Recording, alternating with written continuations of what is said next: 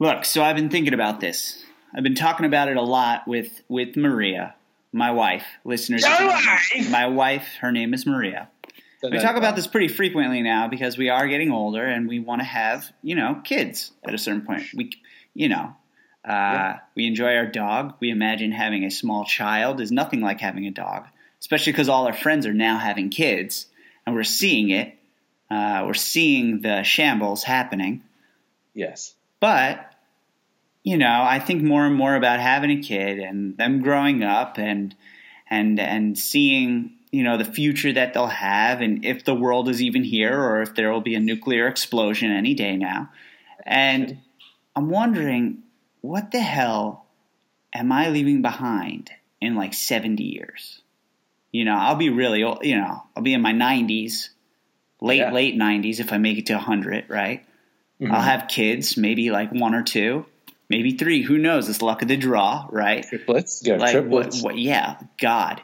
What am I leaving behind? Like, what is going to be my legacy? What am I leaving behind on this earth?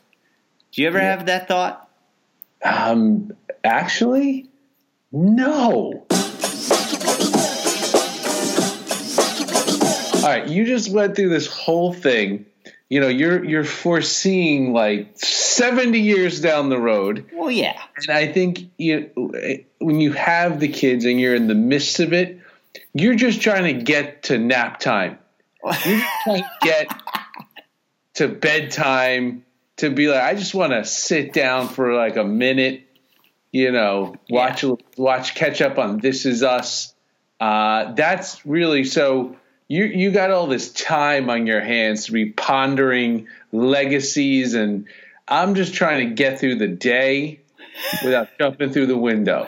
So, you're looking way too far in the future, man. You know what my legacy is? I've never felt that way.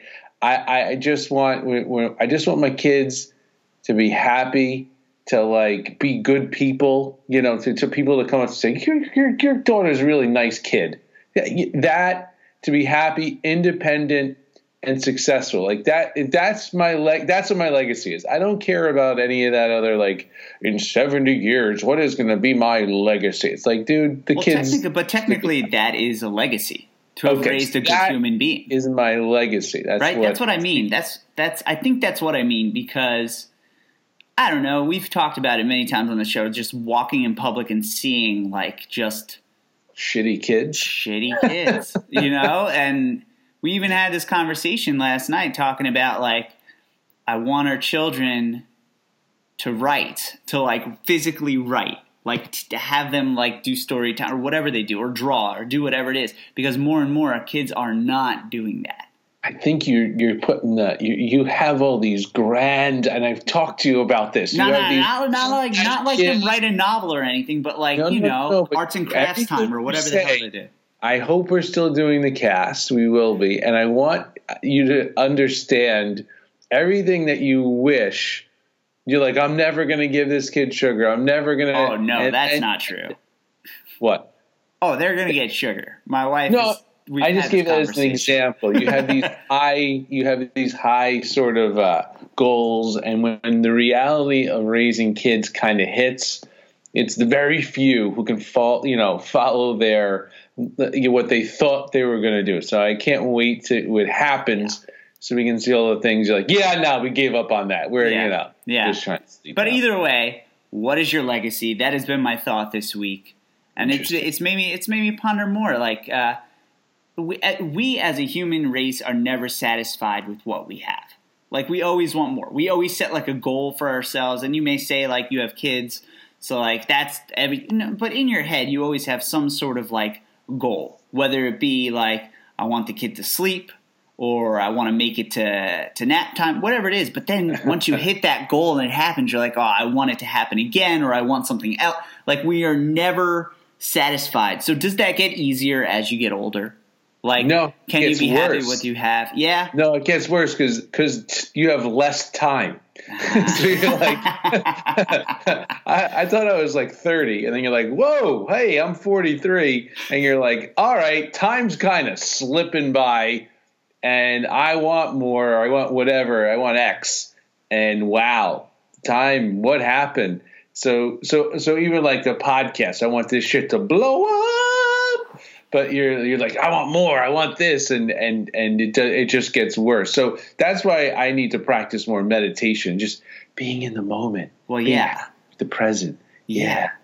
You know, being present, being in the moment, it's hard to be happy with what you have. I mean, look, I've been talking about Dax Shepard's podcast a lot because I really like it. It's really good. I don't know if you like it so much. You should marry it. And I would. But he always talks about how like he's like, I make a lot of money and so does my wife, but like it's never enough.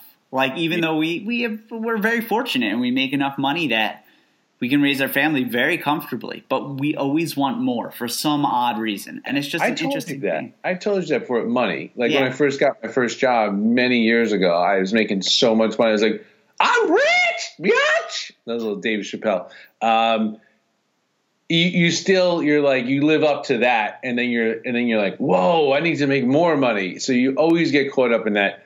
No matter how much you make, he makes millions, and he still has that feeling like, oh shit, I got to make more. They literally are multimillionaires, and they kind of have that feeling like, I need to make more money. Yeah, it's up to that. So the takeaway is that it doesn't matter if you're above the poverty line. Like if you're just, like don't have money, that's hard, right? But like I think there's a study above $75,000 a year. Yeah, you're no more happier than anyone else. So. You make $300,000, but you have different problems and more stresses. So you're not any more happier once you're meeting your basic needs. What is so that? Be happy. What basic is that, needs? Though? No, not basic needs. Like, why is that? Why are we just not satisfied? I think it's probably the scarcity of living as a hunter-gatherer back in the day, and then you just lived in scarcity, looking for your next meal. And it's built into our DNA. So we're still animals at the core of our existence. So you can never really get rid of that. You can't get rid of that feeling. I was reading an article in my magazine. I get a physical magazine in the mail. I've never done it. I haven't in a long time. I get Outside magazine. You ever read them? You'd probably like it. You'd like it quite a bit. It's all about travel and running, and they do really cool interviews and stuff. But they were doing this whole thing on how basically because as hunter and gatherers we were designed to go hunt, run around, do everything for like hours at a time, and then when we got our chance to have downtime, we really enjoyed like not doing jack shit. We enjoyed it, and that. As a society, because we truly are lazy, like our bodies need to be lazy at certain points because we have had so many things be adapted to that, whether it be like recliner couches, big screen TV, whatever it is, like our bodies naturally like, yeah, we want more of this, more of doing nothing, and we have to fight against it. Interesting theory. All right, let's do a current event. Yes. So did you check this out? Yeah, Sean Penn's sick of acting. He's sick of acting. He has a book coming out. He's really into his writing right now. But he is sick of acting because he doesn't love it anymore. I don't know. Maybe it's because I've always wanted to get paid to get to pretend to be other people because I'm not comfortable being myself. That's good. You figured that out in therapy. I did figure that out. Hardcore figured that out a long time ago. But I've always wanted to be an actor and do movies and do film and get to create and write and do all this stuff. I just can't. It seems like a dream job. Yeah. He's a dick. You know what it is? Well, it's like he's achieved his thing. I remember, Andre Agassi? Yes. I hope you know Andre. Yes. His book, Open, is a very good book. And he talks about hating tennis, and he didn't even care and didn't want to train. And as a marginal player who found some success, but like not even close to being that good at tennis, but it almost made me angry. Yeah. That you have this talent and you're like, whatever, I don't care, I hate it. It's like you hate it. Anyone would give anything to be as good as you and get what you have, and you're just kind of blasé about it. And it used to piss me off. And the same thing, I didn't have as much as a passion for acting. I'd love to do acting, but you certainly put in more time and energy and everything. But yeah, it pissed me off that it's just be like, oh, I'm sick of it. Yeah, there's a lot of people like that, like who are very successful and then you find that they just don't care. Like they almost take it for granted for a certain part. Yeah, I guess that's part of the reason they got to where they are also gives them that feeling. So you can't that's part of it too, right? Yeah. Whatever they have, which we don't have, is part of why they got there and then maybe why they feel that way. Yeah. So that is my dream. What's your dream job? I think I don't know. I need to go into therapy and figure it out. Because I used to work in radio and I like that. The whole radio part is being funny. We're doing a podcast. We're doing a radio show right now. Literally, this is a radio show. Yeah, no, it's a radio show and you're talking. We interview people. It's sort of it's interesting. We did this 100% for our living, sort of. But I don't know. I like the whole physical fitness thing too and working out. I don't know if that's in my future either, but you would want to be a trainer? No, but being around that like sort of fitnessy world is kind of cool. Gotta tell you, I like to act too. Acting is cool. I feel like you like to do everything. Well, it's not do it. Well, yes, but I feel like you like to be in front of people. I will tell you this. I realized something the other day. When I get an audience and I start telling a story, I can get them. They're focused, and I know I can control the room, which would lend itself to being a stand-up, right? I should maybe get back into that.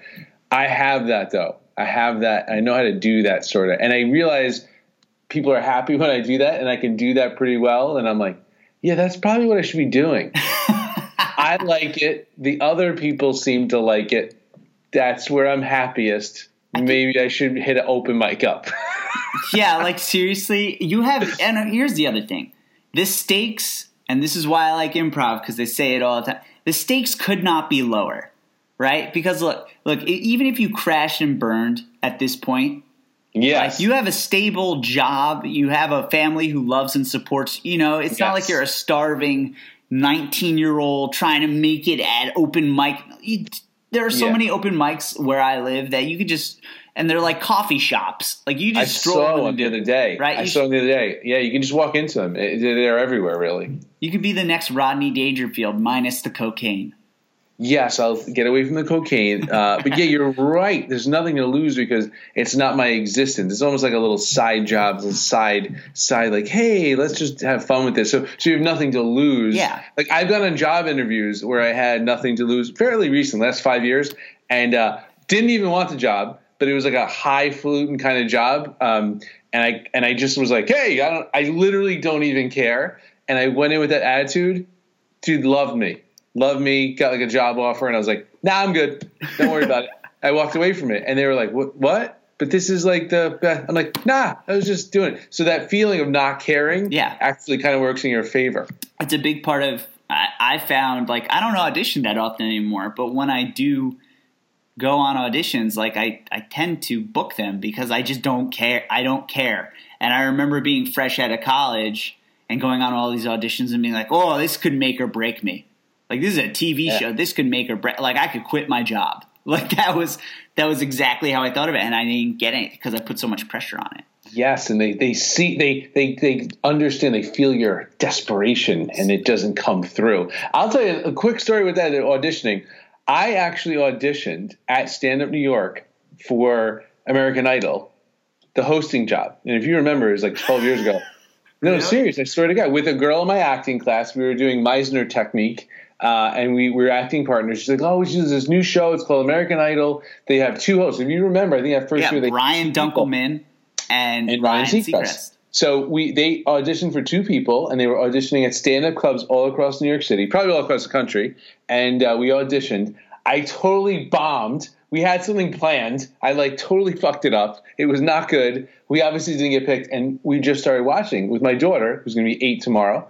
And I said, oh, honey, do you know that Ryan Seacrest right there? Not almost, but I auditioned for that job. So I was like, do you know if I got that job, you wouldn't exist?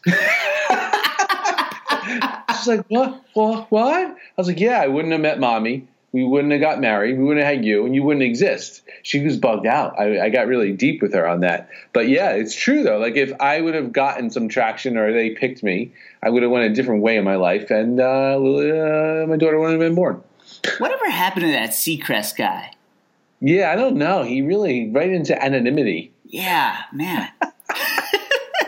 He's everywhere. All right, let's do some marriage parenting advice. Yes. All right, relating back to legacy, like what you're leaving behind, right? So did you catch the end of This Is Us? I did. I did. The show makes me weep. Oh God, like a blubbering baby. So there was a scene in the show where the daughter is talking with her father when she's like a little kid, and she asked her dad if she could marry him because that's like her best friend, and I thought that was really adorable actually. But he gives this whole speech about how like, well, this is what we're gonna do, and one day I'll walk you down the aisle and do all this. And he's basically like picturing like 30 years in the future with his daughter. Like, do you ever do that? Do you ever look at your kid, both of them, and wonder what they would be like in 30 years? I imagine, like, I know I'm doing this whole future thing and you're trying to get to the next phase, but there has to be, like, it's your daughter's birthday. She's going to be 8, right? Yes. Like, do you ever look at her and be like, oh, man, what are you going to be like when you're, like, 18? Like, what are you going to be like? Like, I know that's weird, but, like. She's starting to be like a person now, though. So I kind of know. You kind of know what she's going to be like. Obviously 10 years from now she's totally different, but like, you already see the sort of person within them. But that, man, I mean, I'm not going to try to get all emotional on the podcast, but watching her talk to her dad was very emotional for me actually, because it's just, you slips by, next thing you know, I could be dead or she could be getting married, and it's, that episode flipped me out a little bit. I was turned out like, Jesus Christ, this is like, it's hard to face that, man. And then like, it's obviously a son, a father and a daughter, so it hit home for me, and it was emotional. That shows an emotional roller coaster. So I try not to face it because it's too emotional to think about her leaving the house and doing all these things. So I just hold on to it. Oh, man. Well, that was the other thing I was thinking about, like, during that episode is like, oh, man, you, like, leave the nest and, like, you did, like, I did all those things. You did all those things. And now you're, like, married and you have kids, and I'm going to have kids at some point. And it's the whole cycle. They just leave. Dude, they just leave. And a buddy of mine, I was just texting him before, his son is graduating high school. Uh-oh. And his daughter already finished college. He had kids very young. Yeah. And he's like on the next phase. He's like selling his house, moving back to the city because he works in New York City, and like, he's like young. He's my age, and his kids are gone. He's like having a renaissance. And I'm like knee deep in shitty diapers. I'm like, what happened? This guy is going out, having nice dinners with his wife last week. He was like in like Aruba for the weekend. I'm like, all right, word. I'm up at 4:30 with diapers and shit. And his son's got a cold and there's boogers everywhere. And, we're leading different lives. All right, let's wrap this pig up. So final thoughts on legacy and on time. Just stay in the moment, and just it'll all work itself out in the end. Don't get all caught up in the legacy. Lead a good life. Teach your children well, and don't get too ahead of yourself. Just stay in the moment. In the words of Whitney, the children are our future. I'm a little children of our future. Right. Such a bad singer. And on that note, look, was I a little pitchy? You were a little flat, but we can fix it. We can fix it in post. I don't even know what that means. Can you put that in auto-tune? Can you auto-tune that, please? They haven't developed enough software to make that sound tolerable. Yeah, contact NASA. They need that computing power. All right, you can catch the show on iTunes, SoundCloud, Google Play. I did do some research. If we get a big enough audience, maybe one day you can listen to us on Spotify. All right, let's build it up. Yeah. This is what I did last night. I was with this guy I know, and he's like, oh, you have a podcast? This is how I build our listeners. I take their phones and download and subscribe, and then I download episodes. That's how I'm building it one listener at a time. Have you liked or have you left a comment via that person's phone? I'm going to start doing that now. Yeah, Not only am I going to subscribe, download an episode, I'm then also going to make fake comments to build us up. Mark Maron just had his 900th episode. Pretty good, man. Rappaport just did 400 the other day this week. 900th episode, and his guest was Nick Nolte. Oh, Nick's coming on in 2021, I think. We have him. Anyway, all right. This is Young Guy signing out. Oh, Guy, peace. Peace.